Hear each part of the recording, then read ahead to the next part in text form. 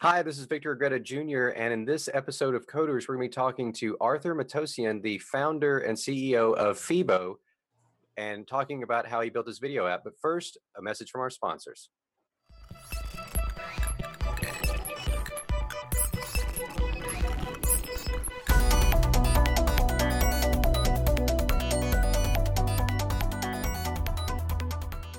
CommScope, thinking beyond today's technology to help you make the best decision for your network and your business. Telecom Careers, the #1 global telecom and wireless job board, telecomcareers.com. Hi, welcome to Coders, and thanks for joining us. I'm here with Arthur Matosian, and he founded Feebo and has built this thing out. It's really cool. I'm actually going to let him explain what it is because I realized maybe people haven't used Feebo before. So Arthur, thanks for joining us. How are you doing today? I'm good. Thank you. How about you? I'm good, man. So tell us, first of all, just tell us, what's the elevator pitch for Feebo? What is it? Well, I'll tell you how it started. I was on my iPad a couple years ago, and I was browsing reddit.com, and I was on the videos section. And what was happening was I was looking for something fun to watch. I didn't know what I wanted to see.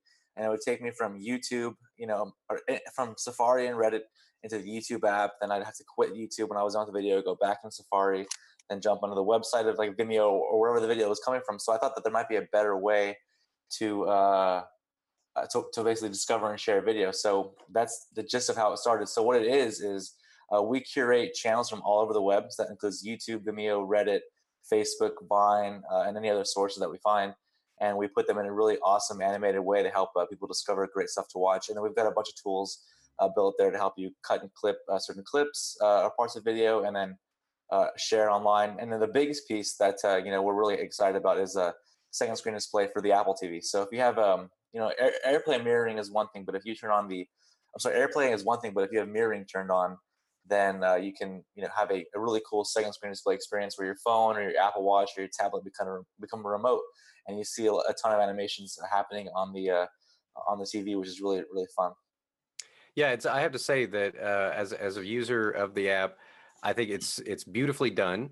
It's beautifully designed. It gives you a real sense of where you are in the stream and whatnot. And I think it achieved the goal that you were going for, which is aggregate this stuff in a smart way and give people the ability to sort of curate their own video feed, right? Yeah, definitely. I mean, one of the things that the biggest challenges out there for consumers is they don't realize, people think of Vice as this one channel, but Vice has Vice Munchies, Vice News. They've got a ton of stuff, or BuzzFeed, they have BuzzFeed Blue, Yellow. And so, or the last example, I guess, is Disney. Disney has over 20 channels available online, from Disney Insiders to Pixar to Disney Shorts. And there's not a really good way to do that without having to manually type and really dig in, to find what you're looking for. So Feebo takes that piece of the work out of it and just presents a ton of great stuff for you, in a really awesome and easy way. And I think, as the months are coming and you'll see some of the updates we've put out there, it's going to take the experience to a whole new level. So I'm excited. Cool. So let's talk a little bit about the building. This is Coders, so we talk about software, we talk about making stuff. I'm curious, in Scrum, in an agile development, right, you try to get to this minimum viable product, right? So how long did it take you to build that? In our case, it took a little bit too long because, I was a bit of a perfectionist for this first go around. I knew what I wanted to do for a while. So this is something that, I shouldn't have taken as long as it did. In my opinion, we didn't get to an MVP till about 6 months in. And we didn't do any of the Scrum or any of the Agile stuff. I mean, we basically went from having 5 mock-ups basically drawn out to programming. And so what took a long time was, and what I would do differently is that, we were, first of all, content was coming from YouTube, Vimeo, and all these other sources, but that really had nothing to do with getting the core MVP idea out. So I built all the APIs into the app first, and then it's hard to make things work with one provider, let alone multiple. So that was part of the delay. I mean, in the long run, obviously, it was a good decision, but it didn't have anything to do with getting something out there that quickly. Anyways, if I can go back, I would probably just stick with one of the providers and then test everything, et cetera, and then move on from there. So 6 months, and then we didn't ship till about I'd say 9 months for the first version. How many? I was curious. You say about how many people did you have working on this? There was 2 of my engineers. His name is Peter. He is an iOS engineer. He's been doing this for a while, And then myself, I did a little bit of, review stuff like that. We use Parse as a backend. So, I would program in all the channels, do the kind of the dirty work, I would say, of programming, the not so fun kind of database things. We would, custom design every single logo that you see in the app. So that it's really, it keeps with the experience of being beautifully designed. So 2 people, and then, at various points, if we needed something extra done, I would either bring a friend on board or do a third-party contract. But for the most part, I would say 99% of this app is built by 2 guys. That's pretty phenomenal, actually, I have to say. And it's one of the things that I think is really cool about the iOS platform in general is that you don't need a huge team to make something really great. And so that's cool. And to that end, what tools do you use? I mean, obviously Xcode, right? Right. And were you guys pure Objective-C, mostly Objective-C? Yeah, I mean, as far as the client side was all Objective-C, and that's where Peter's incredible at. I have to give him a lot of credit for the work he did. The algorithms, the animations, the effects. I mean, there are many points throughout the process where some things didn't even, they're new. We're doing new things that hadn't been done before. So there was no kind of like a point of reference to start from. So iOS for the client. We originally started with a company called StackMob, which got acquired by PayPal as a backend as a service. And we quickly switched to Parse. And I have to give a huge shout out to Facebook and the Parse team, because what they've done for developers to rapidly build an app and release it is really an incredible tool. If that didn't exist, our MVP product would have taken 50% more. I mean, they provide push notifications, account management.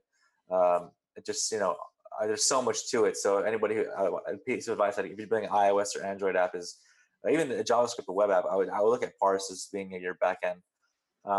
That's good. That's good to know, actually, because I think maybe a lot of people aren't as familiar with Parse as they probably should be.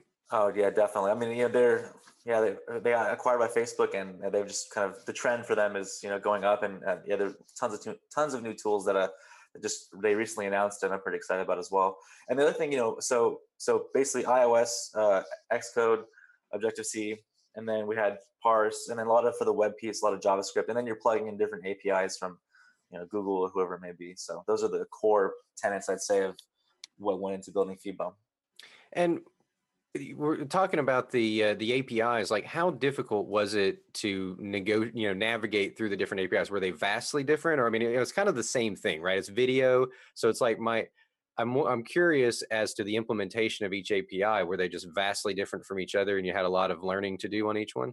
I mean, at the core, it was you're grabbing a stream and putting it on the app. So that piece was relatively straightforward. What was different, I mean, I guess the comparison between like Vimeo and YouTube, when you're YouTube, you can return 25 results at a time or whatever it was a couple years ago for a video, or Vimeo was maybe 15. So the way that the app would preload stuff, we couldn't get as far down the list with Vimeo as we could with YouTube. So there's like minor nuances to the different platforms. Pulling in the amount of views the video has, or the length of time the video is, were done in different ways. But again, all relatively straightforward, just slightly different implementations. And again, with that, some limits to one versus the other, depending on which API. Right. And that's sort of an interesting thing too, because like I said, it's really a basic sort of thing, right? You've got the stream, you negotiate that, but then you've got metadata. And that always seems to be the sticking point, is this metadata, because everybody does metadata differently, or has some weird spin on it. And then of course you've got the calls, like you said, Vimeo, not as big a company as Google, obviously. So they're limiting it a bit more. And I assume that's just, on their end, an engineering decision to say, limit this somewhat. We don't have the server capacity that YouTube does, obviously. So that's cool. I mean, how long do you think it took to negotiate all of those APIs, to figure out and map those and integrate them? Well, once we had a client piece built that where everything was kind of feeding into the iOS piece, I would say no more than a week, or two each. I mean, again, that's like getting the minimum kind of piece down. Okay, like to your point, Vimeo isn't as big of a company, so I think there were a few limitations on their end, but they've steadily made changes. And as you're seeing, sometimes the changes they make are better and more open. In other cases, with other companies, sometimes like Twitter lately, the changes sometimes tend to roll back access. So you're constantly navigating the different the limits and having, you have to find creative solutions, or in certain cases, we had a Facebook channel, for example, where it would go and pull in your Facebook feed and parse out every post that wasn't a video. So whether you uploaded a video or your friends shared a link from Vimeo, YouTube, etc., and it created this really awesome feed of just basically a Facebook video channel that was, I was really excited about, really awesome. But they made some changes at F8, which are understandable, why they made the changes, and we're no longer able to do that. No, I mean, not just us, nobody is able to do it. So, that's a case of kind of from a developer's perspective, going a step back. But again, with a platform like that, you have to understand why, and it's no big deal. But it was a bummer to have to take that out. Right. Yeah. And I can only imagine that's definitely something that you can't just ship a product and forget about it. Never mind the support and all these other things, but you have to negotiate the API changes, from hosts. So you're just having to keep up with that, alone. And especially when you build something like that and it's so cool and you're like, oh man, Definitely. I wouldn't even say it's negotiation, more like click I accept to whatever they say. That's true. Yeah. That's definitely true. So do you have any tips, given this experience, do you have any advice for small shops, one or two people or individuals making stuff? Like, what were some of the things that you learned in building Fibo? Yeah, I learned you can talk about a component you're trying to build, a feature or an idea or an animation for an hour or two. You could even spend time mocking that up or trying to animate it on, with an Adobe product or whatever on your computer, or you could just build it. Many times we would just discuss something, and it was by the time we were done talking about it, if we had just focused that 1, 2, 3 hours and actually doing it, it would have been done. Whether it got used or not ultimately is a different question. But kind of the Nike slogan or the new Shia LaBeouf video, just do it. So literally, I would say, we threw away, or I wouldn't say throw away, we didn't use maybe 15, 20% of the overall code that we wrote. But there was time spent learning, trying new things, kind of pushing the boundaries. There's a lot of stuff, especially if you think about, the APIs that are available on iOS, 2 or 3 years ago versus today. There's much more tools. There's many more tools for us today than there were. So we had to kind of find creative solutions to do what we were doing then. Just, iterate, but I believe very strongly in iterating with code. Again, I understand you have to have a plan, you have to design and have mockups, etc. But iterating with code sometimes is a lot more faster and efficient, and you'd be surprised at the results. Well, yeah, you had mentioned that, you guys didn't necessarily use Scrum, but obviously Scrum was developed organically because the creator was looking at how people really worked, and Waterfall is so opposite of how human beings really do. What you're really talking about is basically Scrum. It's just without the formality of, let's do the check. I mean, you're checking in, you're doing your code, you're doing all this other stuff all at the same time. So you were doing agile development. You just weren't doing the sort of rigor, applied to it or whatever. It's the same thing. And I find that interesting that, that again is like the power of the tools that we have now, that you can actually go in and as you're talking about something, go ahead and poke away at it. And next thing you know, by the end of your conversation, like, oh, check it out. Here's that animation we were just talking about. Here's how it works. Boom. Right. Yeah, it's exciting. It's the process is, I'm sure for anybody who's developed an app or is in development, you're surprised, after a couple of weeks to see something take shape, even though it's not done. It's a really empowering feeling, and it kind of gets the juices flowing quite a bit. So now is your guy local or is he remote? Yeah, no, he's here in San Diego. Okay. I'm in Los Angeles. He's in San Diego currently. So okay, not too far. Did you guys meet in person, or did you do FaceTime or? I mean, for a majority of the work was over Skype, phone, text, email. But we have met in person several times. Obviously, it's funny. The times that we've met in person, it's an incredible collaboration experience. I mean, you just get a lot more done. It's really difficult to kind of articulate an idea through the phone or through Skype. So I have to say, over the years of working with him, it improved at least my communication skills. I'm definitely a lot. It was a little bit hard at first. Doing things like holding your phone up to a screen, etc. Yeah. I mean, you can't be in-person collaboration, but I'm really proud and impressed that we did a lot of what we did remotely. It definitely made conversations a bit longer than they needed to be, and it definitely left a little bit of room for interpretation. But I think that you become friends that way, and you kind of learn how to people with different communication styles, and we made it work. I mean, in the modern world, I mean, obviously, you have to rely on products like Skype or FaceTime to get things done. So, and there's other tools. Now, especially QuickTime has made it easy to share your screen while you're on your computer. So I've done that, which has helped a lot. That wasn't available back then. So, yeah, do whatever way you got to get it done. I mean, you got to do it. So. Right. Now, as someone who managed a remote team, I can definitely feel your pain on that because we used IRC actually. Oh, wow. Old Yeah, school. and the cool thing about IRC is that when you're doing media, when you're doing content, the generic content thing, we built bots, so we were able to do things like check tags, check spellings, check format, and that sort of thing. And you could probably do that with code as well, right? You say, okay, here's this, and then go through and check. But you've got GitHub and all kinds of other things where you can do this stuff now. It's beautiful. I'm curious though. Have you used Slack?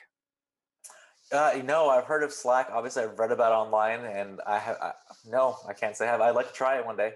Did maybe you use maybe after this call I will? But did you use Campfire? Ever use Campfire? I have used Campfire. For FIBO, we didn't use it though. We're strictly old school email, phone calls, Yeah, Skype. right on. TestFlight was a huge tool that we used to send builds back and forth, and yeah, they were fantastic for that. So yeah, and for those who don't know, TestFlight actually was an LA company, or based in LA, and they were acquired by Apple. Like about a year ago, I think, right? I think right around the last WWDC. So yeah, yeah, and it provides a way for developers to give people beta access, and then easily manage that whole thing, because normally like the old provision process, all these sorts of things was a real nightmare. TestFlight's sort of like an app. You click some buttons and boom, you've got the app downloading, and it's a beta and you can test it. And of course, Apple's integration, from what I've seen, has been really fantastic. I mean, the TestFlight was a great product to begin with, but now that they've acquired them, it's like, this is magnificent. Yeah, it's definitely gotten much easier. The whole kind of awkward period of the integration has changed. And so, it's really, I mean, it's nice to, talk about an idea, for example, spend a day or two implementing a bug fix or a new feature, and then kind of get a push notification saying, oh, your app is available for download from TestFlight, and then do a quick little download through their app, and it's working right there. And from what I understand now as well, once you're actually, when you're beta testing or QA testing, and you want to get to a build that you like, you can just push a button from TestFlight and then use that build to submit to iTunes for approval. So they really streamlined the whole problem. I mean, like I said, it was great before. It's far better now. And I'm really thrilled that Apple bought them. Congrats to that team, obviously. And I think that, I mean, it's definitely made life a lot easier for tons of developers. So absolutely. Now, you had said back then we didn't have this, and this. So how long has FIBO been around? We started the initial, so the FIBO came out May 1st, 2013. So we were developing that, the summer of 2012 was when we actually started the coding. The actual idea for it and designs were sometime around, I would say early 2012. So yeah, from summer 2012 till about May 2013 was the initial development cycle or process. And then, since then, this is not the typical startup story, I would say. We've taken a lot of time. We've gone really slow because the video space, as you know, is heating up. We're kind of taking a good view of the market, trying to stay alive to kind of get to the point where video really was going to be the thing. I thought that we were a bit early with lots of things like the AirPlay mirroring stuff. We were I think one of the first, if not the first, to do that with video, anyways. And so yeah, we had I mean, we're still kind of in that phase now. So I'd say the 2.0 version that's coming out fairly soon is going to be the one that we really push and hopefully get some decent press, etc. with. But the last 2 years have been staying alive, learning, and iterating, because it's a fairly ambitious product that wasn't something we could have done in 90 days and ship and kind of have some of these awesome success stories you hear about. Yeah, well, I think though some of that is, if you look statistically speaking, some of those success stories are, if not apocryphal, they're just rarities, right? I mean, you remember Trism, right? That was one of the big breakout hits in like early iOS App Store days. And what happened in that studio, right? They're not a Zynga, they're not, whatever. And it's like, okay, you had this one sort of oddball, I mean, hell, a great example is Flappy Bird, right? I mean, that's it's under-designed. It's terrible mechanic, really. Just oddly addictive, like Cookie Clicker or something weird like that. It's just a bizarre sort of thing. Of course, it took off because PewDiePie played it, and he got this huge follow-on from that. So I totally understand the whole thing of like where you are in this space that is just exploding, right? And you guys are very passionate about your product and you're very detail oriented. So you want to keep pace, but you also want to make sure that you're providing the best value to your customers, right? Um, Absolutely. yeah. Although this is a free app, right? Yeah, it's totally free, and we hope to keep it that way. So. Cool.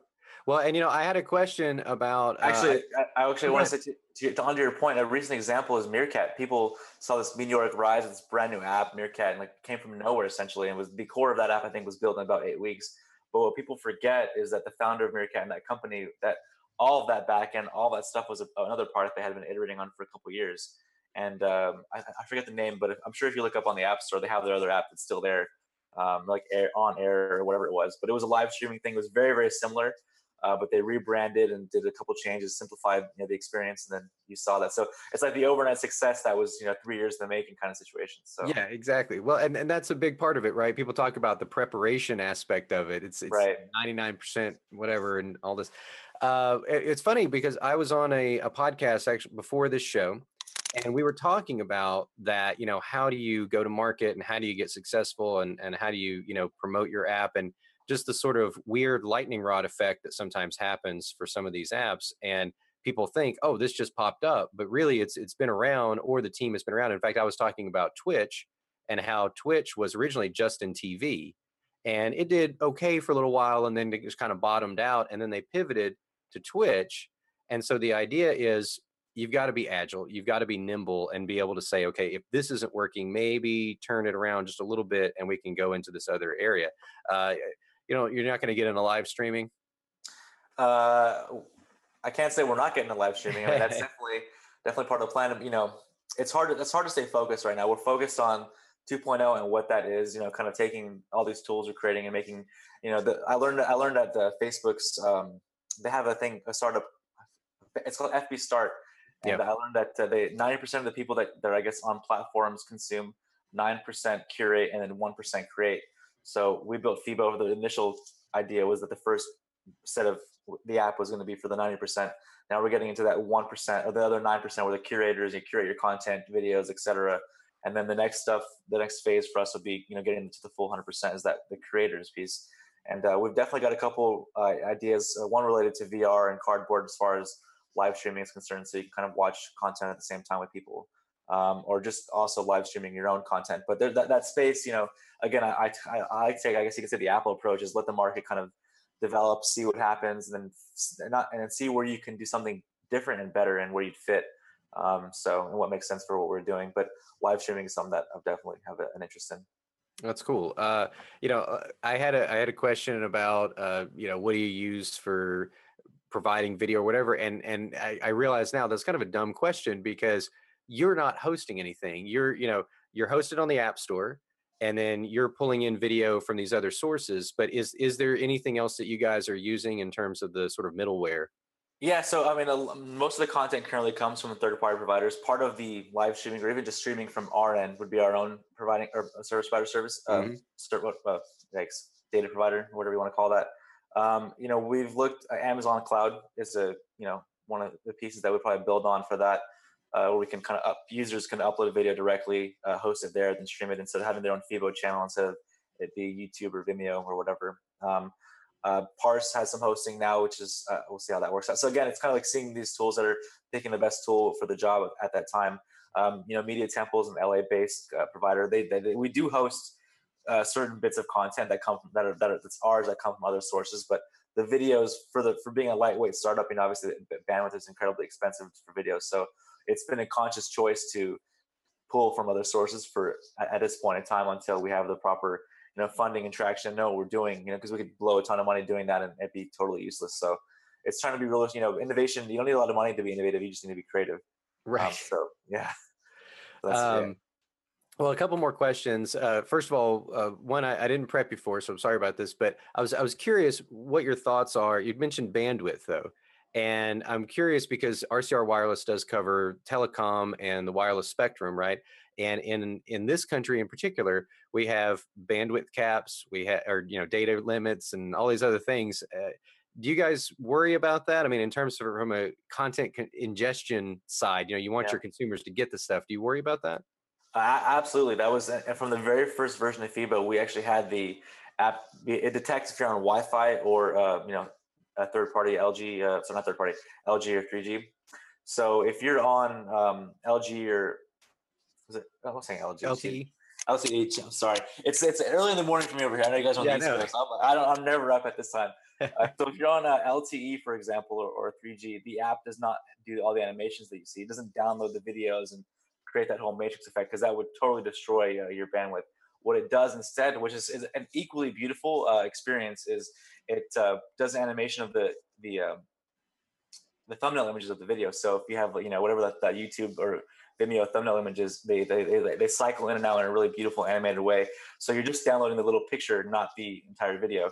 And then if you switch to Wi-Fi, then you see the same thing happen with the logos flip, but instead of flipping to a thumbnail animation, it flips to the actual video streaming. Just like where that came from actually is that scene in The Matrix when Neo talks to the architect and the videos are all kind of going on behind you. I saw that in the movie when I was young, and I was like, wow, that's really cool. So I thought that'd be a good point of reference to start for a new user interface for video. Anyways, the app detects if you're on Wi-Fi or LTE, not LG, and it does that. And then also there's other things where it's fairly standard. If you're on Wi-Fi, it'll take a HD stream versus if you're on cellular data, it'll just pull in the lower resolution. So those are a couple things that we do to help protect users. Does YouTube and Vimeo have that in their API also, where it's saying, okay, feed me the low bandwidth? At the time, I don't think they had that, and actually, I have to go back and look. I think that we manually select that in ours. If they provide it now, we didn't implement it the way they have it. I have to. That's a detail I don't know off the top of my head. I don't think that they did that at the time. That was us having to make that choice. Yeah, and kind of find that. I mean, they have like the multiple streams. You got to, I guess, sure, pick the stream you want, but you have to do the whole detection of what you want to display and when. Yeah, well, that makes sense. So one more question. I was curious. You're a small team and you're building and you're shipping, and so that's in itself a whole thing. How do you guys do? First of all, what do you use for bug tracking, and then how do you do support? So bug tracking. I can't say we do anything too fancy. I mean, basically, it's screenshots of the app, whatever something's going wrong, or take a QuickTime video, or grab another cell phone and take a video of the problem, try to replicate the bug. It's a small team of that as well. One of our investors, his son has joined the team as a QA engineer, which has been incredibly helpful. Actually, it has somebody another set of eyes kind of beat down and find issues. With TestFlight, we'll get the app out there to friends and family and anybody who we've talked to online or in person that wants to test it out, and just basically get people's. A lot of times you get a lot of opinions more so than QA. QA is a very specific thing that you have to really be looking for, and it's hard to separate the what there should be or could be versus here we're trying to fix this issue. But a lot of it's just nitty gritty screenshots and videos, and then replicating that and fixing it. And the other part, as far as your question. Sorry. For support. How do you guys handle support? I get emails actually from people, which is really cool. So we have inside the app, there's send us an email or whatever. And I've gotten some really cool stuff. One time the app stopped working, some API change, and you don't realize because you see the every day the stats and these numbers, and it's kind of like it become desensitized to that. Sure. When your app doesn't work, and then someone's like, "Hey, I rely on this to watch video, or whatever," you kind of start to see, "Wow, people really do care." So we get emails that way. Obviously, the App Store reviews, which thankfully we've had some really good reviews on the App Store. You get feedback there, and you're constantly just showing the product to people and getting feedback that way. And okay, actually, one last question because we've got WWDC coming up. And so I'm curious, I saw the other day that the Apple TV well, first of all, there's the rumor that, there will be no new Apple TV at WW, but the fact that Apple TV can be a HomeKit hub, which I thought was pretty cool. But I think we heard that a while back too. So there's obviously got to be a lot of HomeKit stuff, I believe. So anything else you think that's going to come out Monday? Well, with respect to the Apple TV piece, I'm actually, if the rumors are true that they're delaying that, I'm happy. I'm excited for that piece, but I'm happy because we're also not ready for the Apple TV revolution. not yet. I think that a little more time from whatever they're doing, who knows? I'm sure it's going to be fantastic, and for us as well. Because Fibo has from day one been positioned to be a third-party app on Apple TV. That's the whole reason why we have the mirroring and all that. So I'm incredibly excited about what we're doing in that space. And one of the first, and really think it's really innovative. So yeah, I'm glad that there's a little bit more time to make it perfect for both sides. As far as this Monday, again, looking at what it sounded like there was going to be a ton of stuff, Apple TV, iOS 9, whatever they do with OS 10. And I think now, given what I'm hearing and what I'm feeling, is it's going to all be about the watch. I mean, You've got this new thing that's out there, and what does it need more than anything right now is really great apps. So I hope that they focus on the watch, and obviously, what are they going to do with iOS, and whatever else will be a nice little bonus. But I think it's going to be all about the watch. So yeah, the native, because right now the apps are not really native apps, right? They're more. It's more like a second screen thing. They don't really. Right. I mean, it's kind of hard to explain that, but yeah. Yeah, I mean, you need a complementary iOS app to go along with it, and it's fairly limited what you can do. So especially in our case, we're trying to use it as a second screen, as a remote from your watch, and so. Cool. I'm hoping they make that a little more robust, and I imagine they will. I mean, I think they get it now. Developers.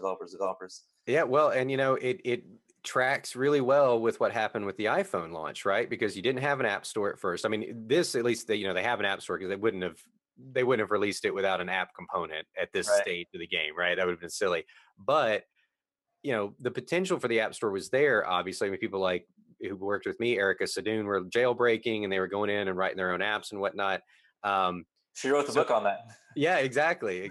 And, it's just cool to see, because people like us who know Apple, we know that they are casting the line way out there, and then they pull it tight and they kind of reel it in. And that's where all the iterations and refinements come in, is like, okay, we're going to do this thing. It's going to be out there. It's not going to be the best thing that developers are going to experience, but the people who are dedicated and love it are going to make these awesome things. And then as we improve that, it's just going to get better and better and better. I mean, look at iOS 1 versus today, it's phenomenal, the amount of tools that we have been added since then. Yeah. I mean, especially if you look at the first apps that were, legit from Apple, they were web apps through Safari. There was an app for pilots, which was, I'm forgetting the name right now, but it was a really, really good app, ForeFlight, that was web-based, and they converted to an iOS app, and they're one of the top apps now. So there's I think that we're obviously, like you said, in this stage of the game, they're starting a little bit further along, but I'm pretty excited with what they do, and it'll be. Oh yeah, it's cool hardware. I went by the Apple store the other day and showed my kids about Force Touch, and I was explaining, like, it's not really, pushing down, but it feels like it is. It's like that. How cool is that, right? Yeah, the cool thing for me, actually, I called my dad from the watch itself, which was really nice. And the other time I was doing dishes and my hands weren't like clean, and I couldn't get my phone in my pocket, so I just tapped the button and I was able to take a call on the wrist. So that, was been like the futuristic, fun little feature that I've most enjoyed. And the second thing I have to say is, if you have an Apple TV, using this as a remote is really cool. Just kind of lounge back and, so that was fun. And there's a bunch of stuff that I like, but those are the two things that I like the most about the watches. Well, and especially if you're like me and you have a couch, you're constantly losing the damn Apple remote for the Apple TV. So. Right. All right. Well, Arthur, thanks for joining us. Thanks for having me. This is fun. And everyone can check out your app, of course, on the App Store as Fibo. Yes, it's spelled P-H-E-E-B-O, like That's Fibo right. from Friends. Oh, there we go. Yep. And of course, to everyone who's watching out there, I'm going to be at the Worldwide Developers Conference, Apple's Worldwide Developer Conference, next week in San Francisco. And so on Friday, I'll have some conversations with developers. We'll talk about what happened on Monday, and it'll be super fun. Really looking forward to all the great stuff that Apple's going to be talking about. So for this week's episode of Coders, I am Victor Agreda Jr., and thanks for joining us. We'll see you next week.